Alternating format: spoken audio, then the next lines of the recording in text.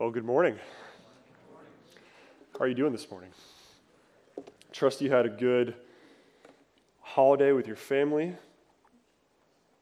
Remembering, like Glenn said, how we have every reason to be thankful, right? In every circumstance, no matter what's going on, we can be thankful, or commanded to be thankful, I guess, is what the Bible says too. So I know the holidays sometimes can be a mixed bag of emotions because of loved ones who are present, or loved ones who are not present, right? And more than just our circumstances, more than how we feel about our circumstances, we can give thanks in every situation because of who our God is. And so I'm thankful for that. And our passage is going to speak to this reality even a little bit. What's bigger than our circumstances? Who is our God, and what is He about? So please open your Bibles to Isaiah chapter 9.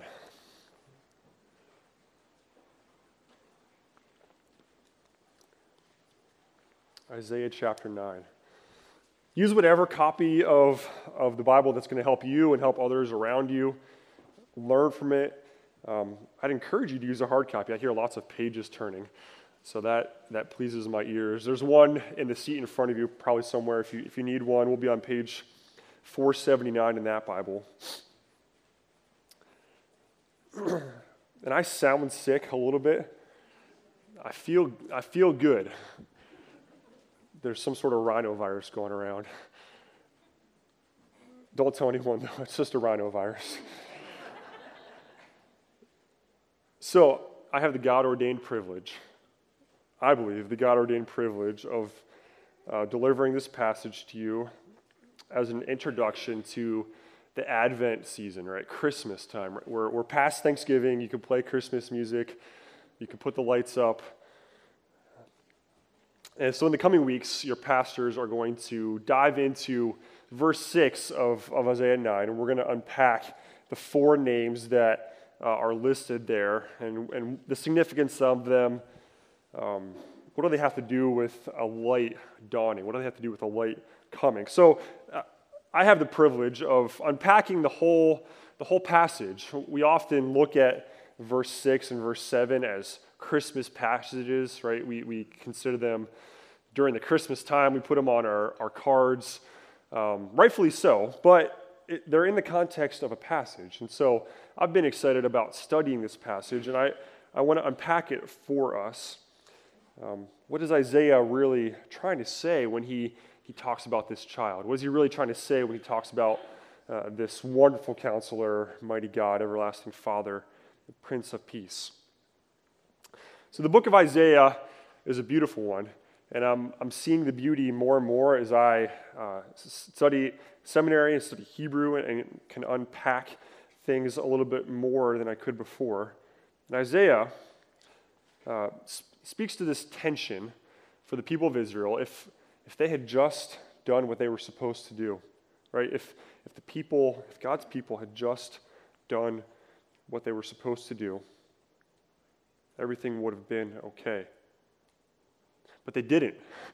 They didn't. And so Isaiah speaks to this concept of judgment. We're gonna go back and look at how the book of Isaiah is introduced, and it's about judgment because they've messed up.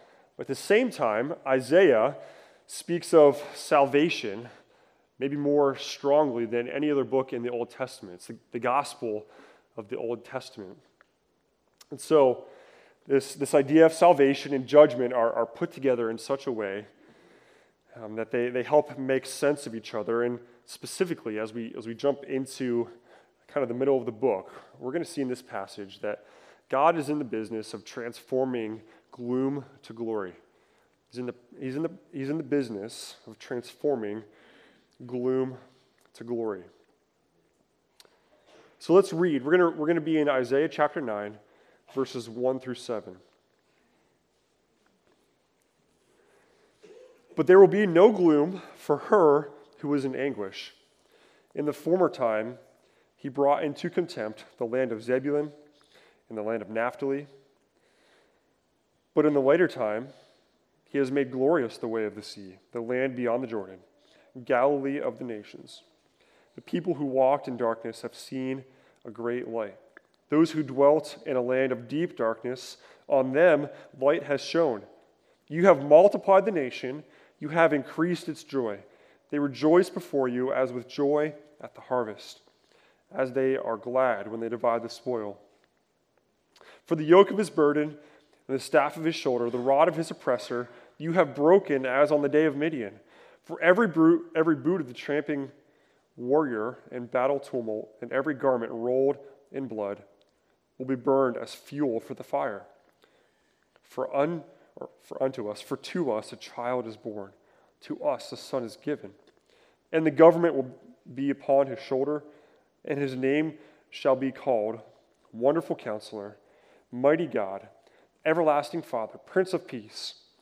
And of the increase of his government and of peace there will be no end, on the throne of David and over his kingdom, to establish it and uphold it with justice and righteousness from this time forth and forevermore. The zeal of the Lord of hosts will do this. Would you pray with me? Lord, we are grateful that we have your word and we can come to it today. See how you transform gloom to glory. And we're going to see it in the lives of your people, Judah and Israel, and because of Jesus, we know it's true for us as well. And so would you help us see this text clearly? Sometimes we need to work harder to understand what your word says, and I pray that you would help us do that this morning. Help us not settle for just what we think we know, but help your word penetrate our hearts through your Spirit so that we can see what is true, and we can worship you. We know about being more like Jesus. In Jesus' name, amen. So our passage begins. We've got a ways to go before we get to verse 6, so come along with me, okay? Verse 1, but there will be no gloom for her who is in anguish. In the former time, he brought into contempt the land of Zebulun and the land of Naphtali. So, what is this about? What is this gloom that Isaiah speaks of? In the former time, in days gone by. What is Isaiah talking about, right? Who is this her that he's talking about? Maybe you're like, what is Zebulun and what is Naphtali? All right, well, let's understand. Right, this is setting the context for what Isaiah is talking about. So let's understand what he's saying, and we're going to go back. We're going to go back to answer some of these questions, back into history a little bit, actually. I'm going to first turn to 2 Kings chapter 15. We see some language around the nation of Israel, actually, right? There will be no gloom for her who is in anguish. In the former time, he brought into contempt the land of Zebulun and Naphtali. So a little geography lesson. I don't have a map, but you can picture the nation of Israel, right? And at the bottom is the Dead Sea, where you can float because it's so salty, and you go up the Jordan River, and then there's the Sea of Galilee. Jerusalem is right in the middle. And up at the top, next to the Sea of Galilee, when Israel entered into the land, the 12 sons, the 12 tribes that would settle the land, each had their allotted territory that they would occupy. And so Zebulun and Naphtali were two of those tribes, and they had land at the top of the nation, right? They were next to the Sea of Galilee. Naphtali was a little bit higher than Zebulun. So this is the nation of Israel, because at this point, Israel and Judah have split. So, 2 Kings chapter 15, verse 29, says, in the days of Pekah, the king of Israel, Tiglath-Pileser, king of Assyria, came and captured Ijon, Abel-Beth-Maachah, Genoa, Kadesh, Hazor, Gilead, and Galilee, all the land of Naphtali. So Assyria is up in Mesopotamia, and they come down and they capture the land of Naphtali and these other places that the author of 2 Kings mentions. It's the time of Pekah, who's the king of Israel, the northern kingdom. And so Assyria comes and captures some of these places. They overtake them. They take the people away. So this is the gloom that Isaiah is talking about, right? Imagine, right, if you were the land of Israel, you settle God's promised land, and then a nation comes and conquers you and takes you away. Imagine if that happened here, right? If an army invaded the United States, this would never happen, right? Of course.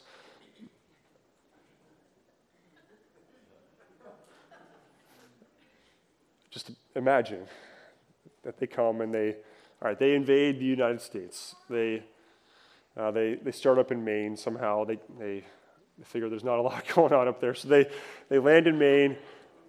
And then they come to Massachusetts, right? And then they come to New York, and man, they're right next to us.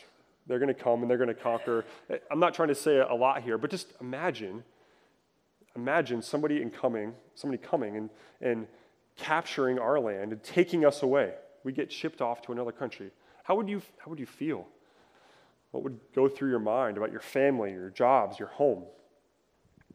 This is what was happening to Israel. It's happening in our world today. We don't have to imagine it, right? We could think about Israel. We could think about Ukraine. We could think about other countries where this is happening. This is gloom, right? This is not good. This is anguish, like Isaiah says. This is the situation in God's promised land.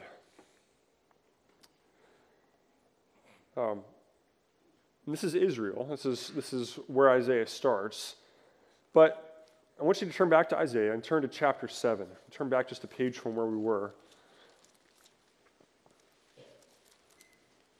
Because Isaiah is not talking to Israel. He's not talking to the northern kingdom. Isaiah is talking to Judah. So let's look at chapter 7, verse 1 and 2. In the days of Ahaz, son of Jotham, son of Uzziah, the king of Judah. So Ahaz is the king of Judah. Rezin, the king of Syria, and Pekah, the son of Remaliah, the king of Israel, came up to Jerusalem to wage war against it, but could not yet mount an attack against it. When the house of David was told, Syria is in league with Ephraim, the heart of Ahaz and the heart of the people shook as trees of the forest shake before the wind.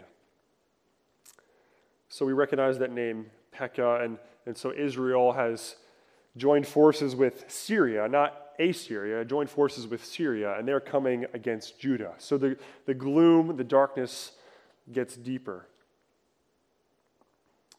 Why was Judah, why was Israel, why were they in contempt? That's what Isaiah says, right? Why were they in contempt? Why were they in trouble? You can look down to chapter 8, verse 5. Isaiah tells us, he says, the Lord spoke to me again. Because this people has refused the waters of Shiloh, because they've refused to go where I want them to go, where I told them to go, and they rejoice over Rezin and the son of Remaliah. Therefore, behold, the Lord is bringing up against them the waters of the river, mighty and many, the king of Assyria in all his glory. It will rise over all its channels and go over all its banks, and it will sweep on into Judah. It will overflow and pass on, reaching even to the neck, and its outspread wings will fill the breadth of your land, O Emmanuel. So Judah and Israel are neck deep in some trouble, right? They're in some big trouble. I want to go back even further into the book of Isaiah. Go back to chapter 1, like I said. We're trying to understand, why is there gloom? Why was there gloom? Why was there darkness?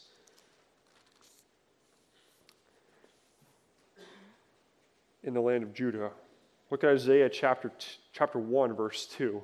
It says, "Hear, O heavens, and give ear, O earth, for the Lord has spoken. Children have I reared and brought up, but they have rebelled against me. The ox knows its owner, and the donkey its master's crib, but Israel does not know, my people do not understand." So, Judah is in a predicament. They're neck deep in gloom, and actually it seems like they don't even know it.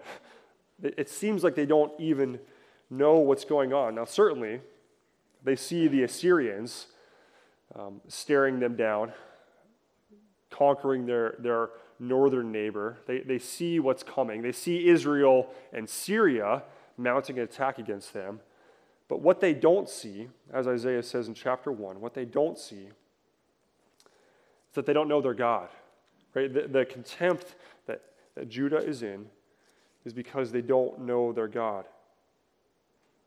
An ox knows its owner. A donkey knows its master's crib. But the people of Israel, God says, they don't know me. They've forgotten me. And so they don't see that they're in darkness. They don't see because they're in darkness.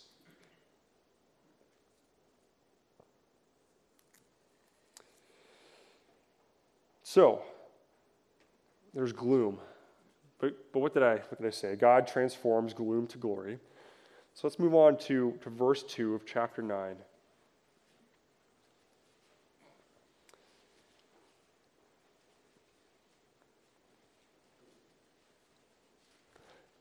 Maybe I should have you guys do a sword drill with all these places I'm going to be taking you, right? So, there's gloom, there's anguish, former time, there's contempt. But, he says in verse 1, in the latter time, he has made glorious the way of the sea. The same land, the land of Naphtali and Zebulun, he's made glorious. The land beyond the Jordan, Galilee of the nations. The people who walked in darkness have seen a great light. Those who dwell in a land of deep darkness, on them light has shone. So Isaiah turns quickly to this hymn of praise is what this really is. This hymn of praise. Isaiah turns quickly to introduce the theme, and the theme is light. The theme is glory. The people who dwell in darkness, the people who dwell in gloom, they're not going to stay there because they've seen a great light. On them light has shone. On them light has dawned. He says it twice to make sure that we hear it, right? He says, people who have walked in darkness have seen a great light. Those who dwell in the land of deep darkness, on them light has shone. So what is this going to look like? Verse 3, he says, you have multiplied the nation, you have increased its joy. They rejoice before you as with joy at the harvest, as they are glad when they divide the spoil. So what does he mean that he multiplied the nation? What does he mean that this talk of harvest? It makes me think back to Genesis, and you don't have to turn there if you don't want to, but Genesis chapter 12, God makes a covenant with Abram, and he says, I will make you a great nation.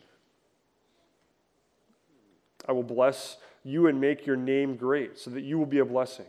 I will bless those who bless you, and him who dishonors you I will curse. And in you all the families or all the nations of the earth shall be blessed. I think this is some of what Isaiah has in mind, that this salvation, this light, this glory that's going to come to Judah will be about the nation, because God promised Israel, promised Judah, things about the nation. He promised to Abraham to bless them. He promised to make them a great nation. And so the Lord is going to multiply the nation of Judah. They're in gloom, they're in anguish because they've disobeyed, but he will follow through on his promise to make them a great nation. What's the joy that they're going to have going to look like? It's going to be as with joy at the harvest. if you're a farmer, you might feel what he's describing about more than some of us do who aren't farmers, right? The joy that comes from bringing in the crop.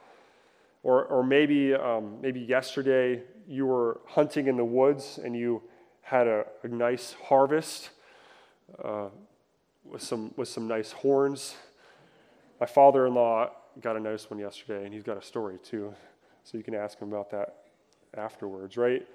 Think about, I'm picturing him harvesting the deer, right? He didn't actually know how big it was until he walked up on it. And so the joy that you have is saying, whoa, what is this, right? Or you're bringing in a crop from the garden, or maybe you can think about this in a relational way. The effort, the labor that you've put into loving someone bears its fruit. You reap the harvest, and you have joy. You're glad when we can enjoy what God has given us. This is what the glory, the light will look like. He goes on, he describes it even more in verse 4. He says, "For the yoke of his burden and the staff for his shoulder, the rod of his oppressor, you have broken as on the day of Midian." Right? His burden, his shoulder, it's talking about the nation. It's talking about the burden that was on the nation. You've broken their burden. You've taken the oppressive staff that was weighing them down off of them. The rod of your oppressor is broken, right? It's destroyed. Burdens are broken. It says you have broken it as on the day of Midian, right? Do you guys know what Midian, you know what he was referring to when he says Midian? Well, he's talking about the book of Judges, actually, right? The story of Gideon, who defeated the Midianites. I think every time I'm up here preaching, I say, go talk to Scott about something. Or go talk to Scott about this story of Gideon, right? He's writing a paper on it for class. And so we're going to gloss over it. In Judges chapter 6, we see the story of Gideon. And we have in mind what Isaiah is saying. He's breaking the burden.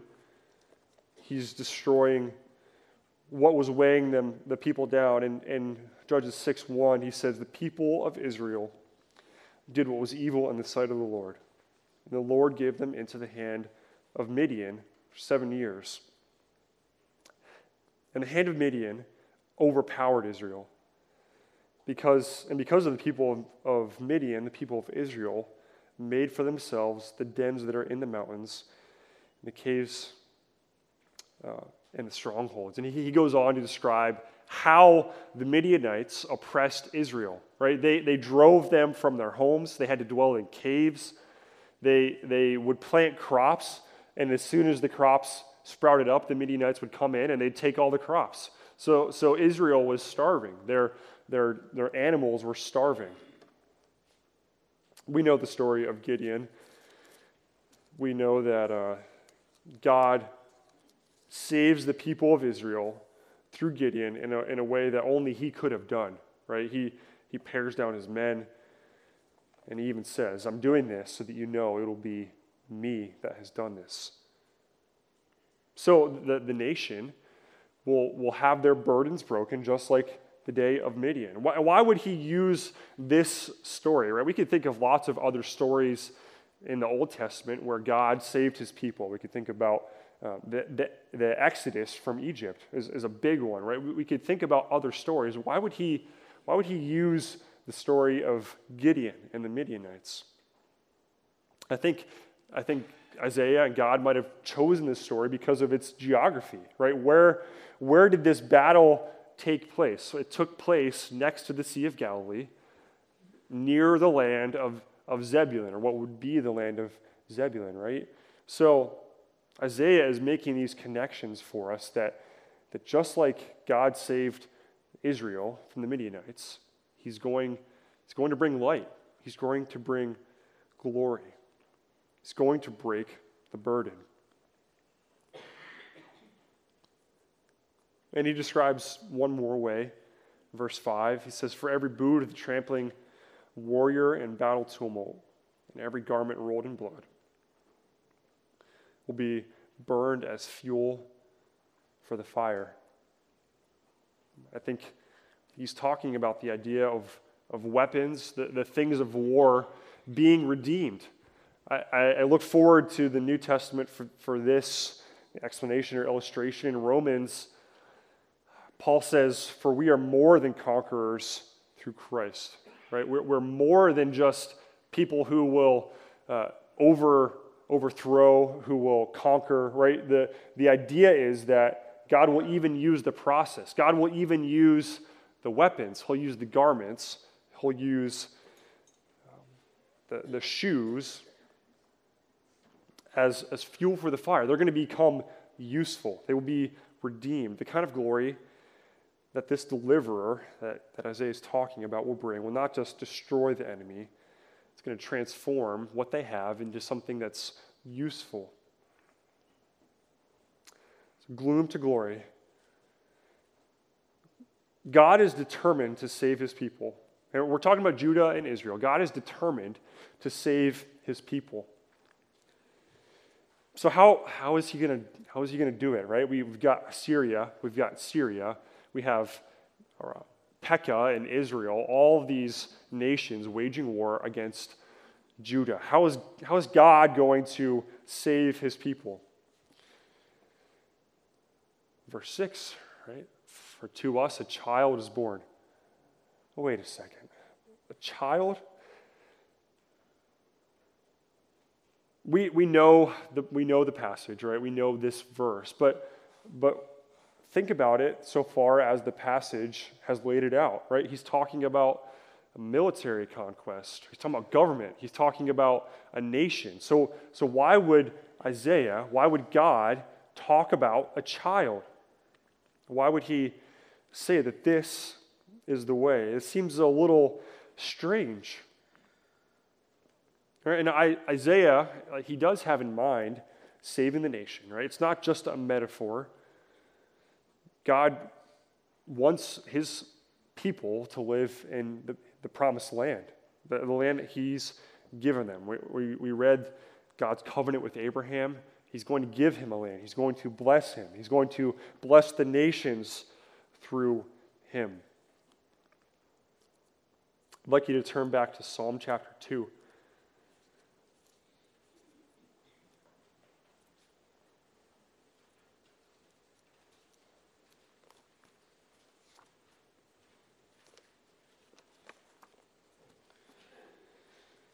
The author of the psalm says, "Why do the nations rage and the peoples plot in vain? The kings of the earth set themselves and the rulers take counsel together against the Lord and against his anointed, saying, 'Let us burst their bonds apart and cast away their cords from us.'" So that kind of sounds like the situation that Isaiah is describing, right?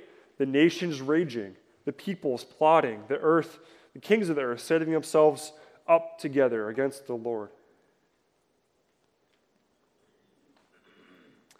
He who sits in heaven laughs. The Lord holds them in derision.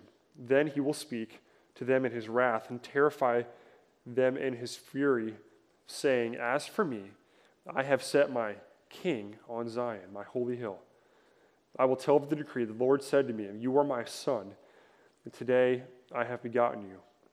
Ask of me, and I will make the nations your heritage, and the ends of the earth your possession. You shall break them with your rod of iron, and dash them in pieces like a potter's vessel." So Isaiah and Psalm 2 have some similar themes, right? A son is begotten, the nation's raging. We start to see that maybe this does make sense.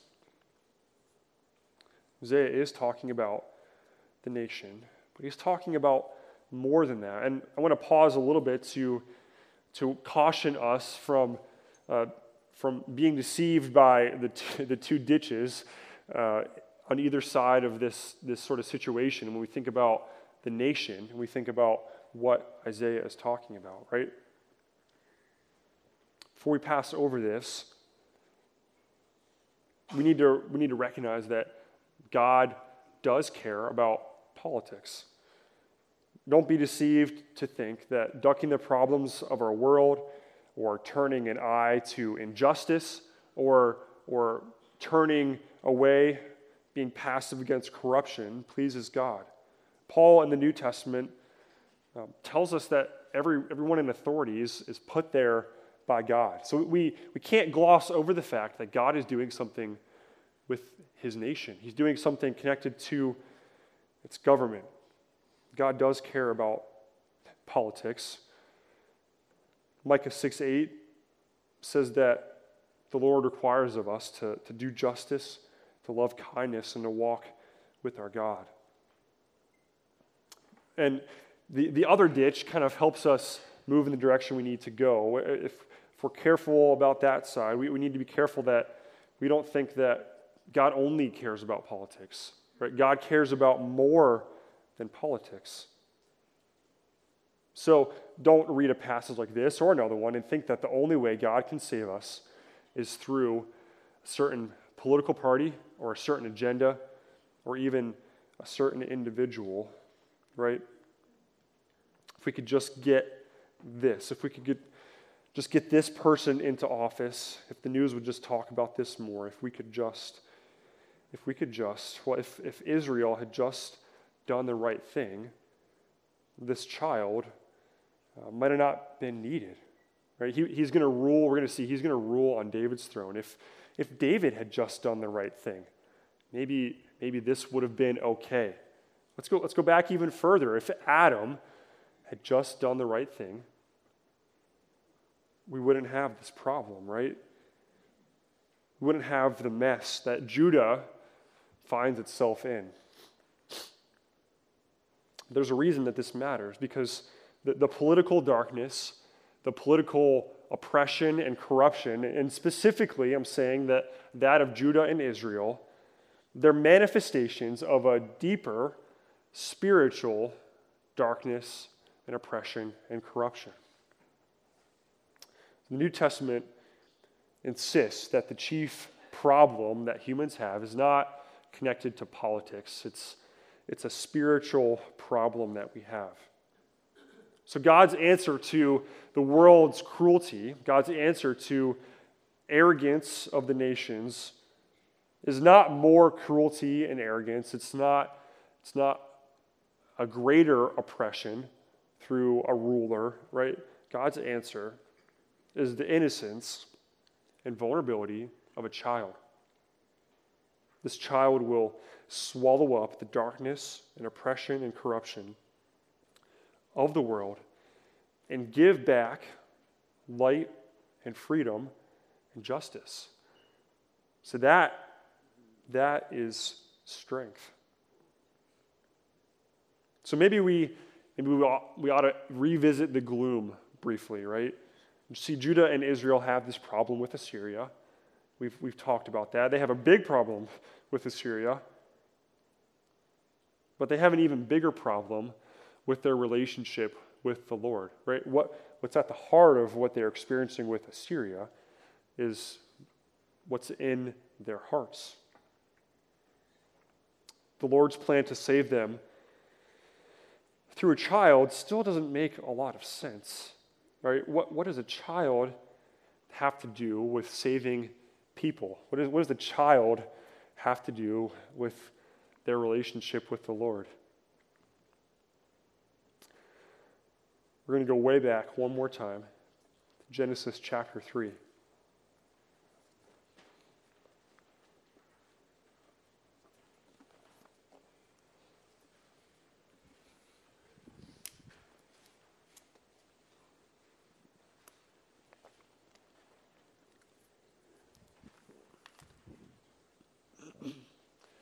God has created Adam and Eve and placed them in the garden. And as I hinted at, they don't do what they're supposed to do. They do what they're not supposed to do, actually. They eat of the tree God commanded them not to eat. And so, starting in verse 14, the Lord brings judgment on the serpent and on Adam and on Eve. He says, "Because you have done this, cursed are you above all livestock and above all beasts of the field. On your belly you shall go, and dust you shall eat all the days of your life. I will put enmity between you and the woman, between your offspring and her offspring. You shall bruise his head. He shall bruise your head, and you shall bruise his heel. See, this offspring, this seed, points us to a child, right? This is God talking to the serpent, and his judgment to the serpent is that you will bruise this offspring's heel, but this offspring is gonna deliver a crushing blow to your head. So if I'm an Israelite, if I'm a Jew reading this, and I know Genesis 3, and I read Isaiah chapter 9, I shouldn't be surprised that it's a child. I shouldn't at all, because God from the very beginning said an offspring, a seed, will be the one to save you. They should have been looking for a child. So maybe now we can revisit this glory too. It's about Judah. God was determined to save Judah, but not just from Assyria.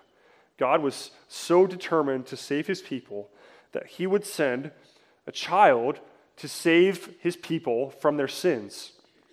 Their sin was the deep darkness that they were experiencing. Their sin was at the heart of what they were anguished about. Their sin was the heart of their contempt. So let's go on to verses 6 and 7. See how Isaiah describes this child. This child isn't like other children that I know or have heard of. He says, "For to us a child is born, to us a son is given, and the government shall be upon his shoulder. And his name shall be called Wonderful Counselor, Mighty God, Everlasting Father, Prince of Peace. Of the increase of his government and of peace there will be no end, on the throne of David and over his kingdom, to establish it and to uphold it with justice and righteousness from this time forth and forevermore." The zeal of the Lord will do this. So this child isn't like other children, right? Look at his names. His name shall be called Wonderful Counselor, Mighty God, Everlasting Father, Prince of Peace. We're going to unpack each of these, but these aren't names for just any old child, right? These are names for God, Mighty God, Everlasting Father. Who would be called these names? What child would be called these names? Look at the kind of rule that he's going to have. The government will be on his shoulder. Of the increase of his government, there will be no end. What kind of king has that sort of rule, right? It's a special sort of king, right? There's no end to his rule. And on David's throne, he's going to establish it and uphold it with perfect righteousness and perfect justice. This is a special child, right? And how long is his rule going to last? From this time forth and forevermore. The zeal of the Lord of hosts will do this. See, what we know now is that there is no one else this child could be except the Messiah, right? The Son of God. And we know this, we anticipate this. You've probably been sitting in your seat, holding back your hand. It's Jesus, right? It's Jesus. It's who it is. How do we know it's Jesus? Have you ever asked that question about this passage? How do we know that it's Jesus?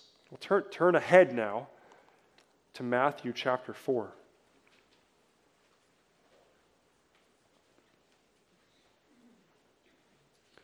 See, Matthew and the time of Jesus is Isaiah looking forward 700 years.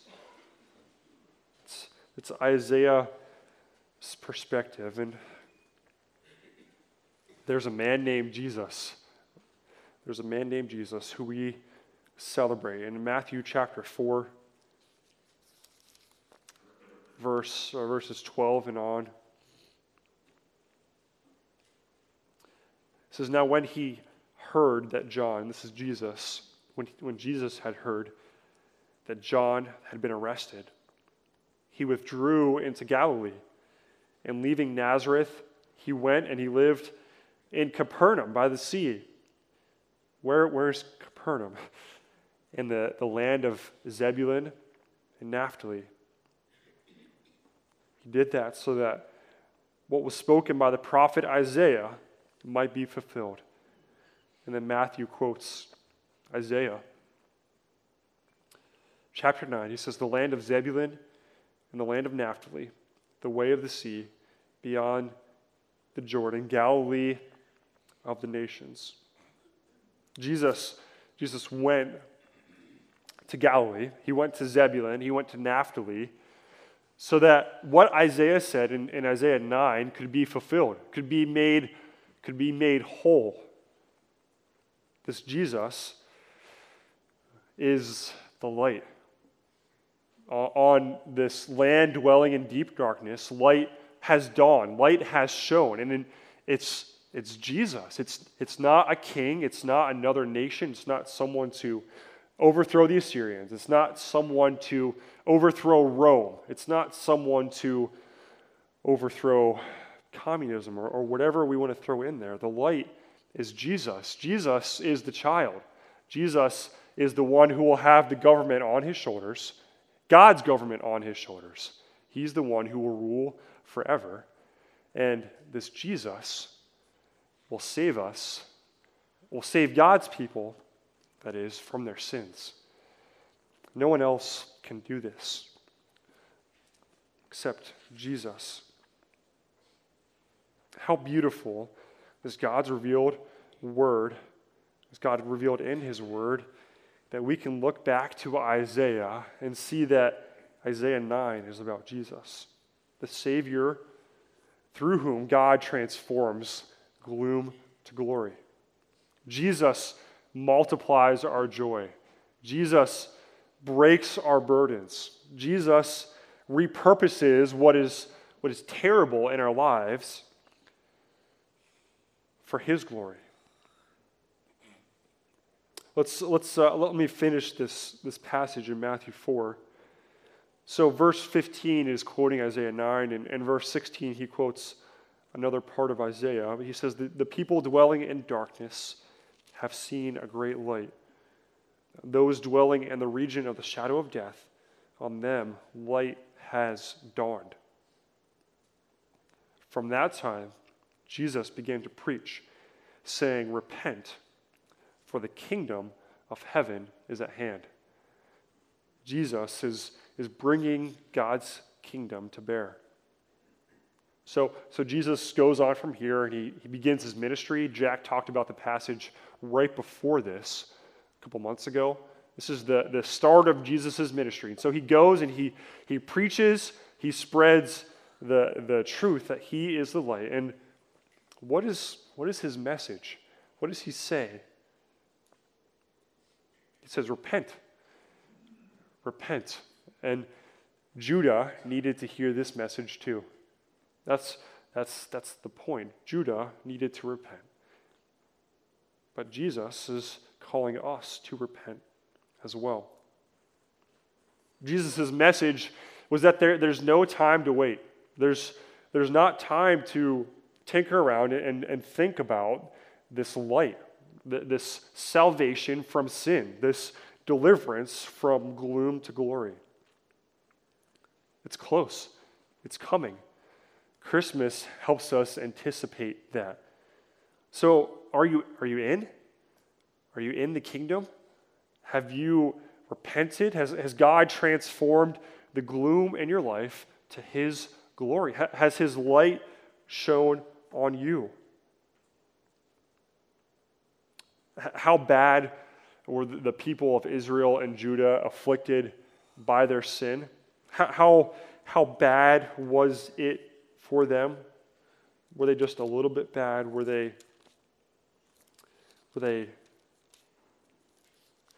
just needing a little bit more time to get better? No, that Isaiah says of them,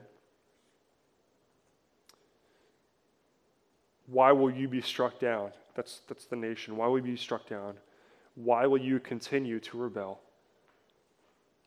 The whole head is sick. The whole heart is faint. From the sole of the foot even to the head, there is no soundness in it, but bruises and sores and raw wounds. They are not pressed or bound up or softened with oil. So the people of Judah, their problem with sin was all-inclusive, right? Their head, their heart, from the top of their head to the bottom of their feet. It was more than just neck deep. It was everything. They were totally inflicted with the disease of their sin. It's true for us too, right? If God has not saved you, and even if he has, at one time, your sin consumed every part of who you are. Your whole head, your whole heart, all of your actions, every part terminally diseased by rebellion against God.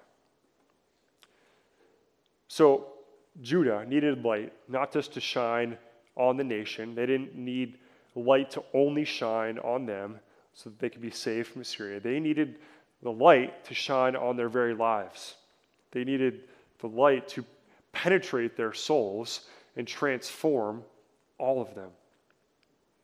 So have you trusted Christ as your Savior? The child was given to us to save us from our sins. He came, and we're going to see how he came over the next number of weeks. He came and he lived a life that was perfect so that we could inherit, we could receive the gift of his salvation from our sins. You need light. And if you have trusted Christ,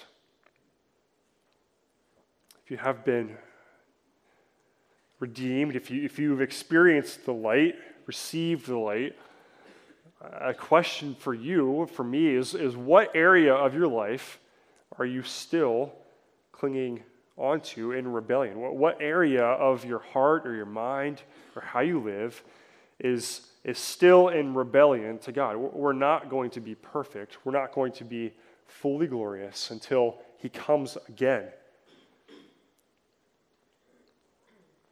What has not been fully surrendered to the rule, to the dominion of Jesus Christ? His light reaches to your heart, and he's determined to save every part of you. He's determined to, I like the term nook and cranny, right? He wants every part of your life. So where are you holding back? Where are you not repenting? I want to end with this. What Jesus says himself in John chapter 8.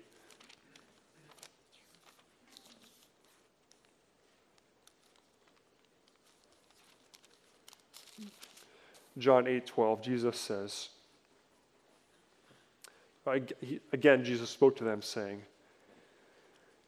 I am the light of the world. Whoever follows me will not walk in darkness, but will have the light of life. So what a beautiful truth for us to cling to this Advent season. God transforms gloom to glory. And it's not just things on the outside. God transforms us who were in gloom, who were in anguish, to glory. Because of Jesus, the light of the world, who is shown on us. May he invade every part of our lives, and our families, and our church, so that we can be children of light, shining what he's given us for the world to to see. Let's pray. Lord, we are grateful for Jesus. Came as a child, bore the ransom for us that we could not pay. The repentance that we failed, and has made us alive. You've made us alive through him. And so as we go about our week, as we enter into this season of remembering who he is, I pray that you would help us with fresh eyes in your word to see how you are making us new, how you are transforming our lives into the image of him. Help us follow you. Help us not shy away from how you'd like to draw us to yourself, how you would like to invade our lives with your light and make us new. We pray this in Jesus' name. Amen.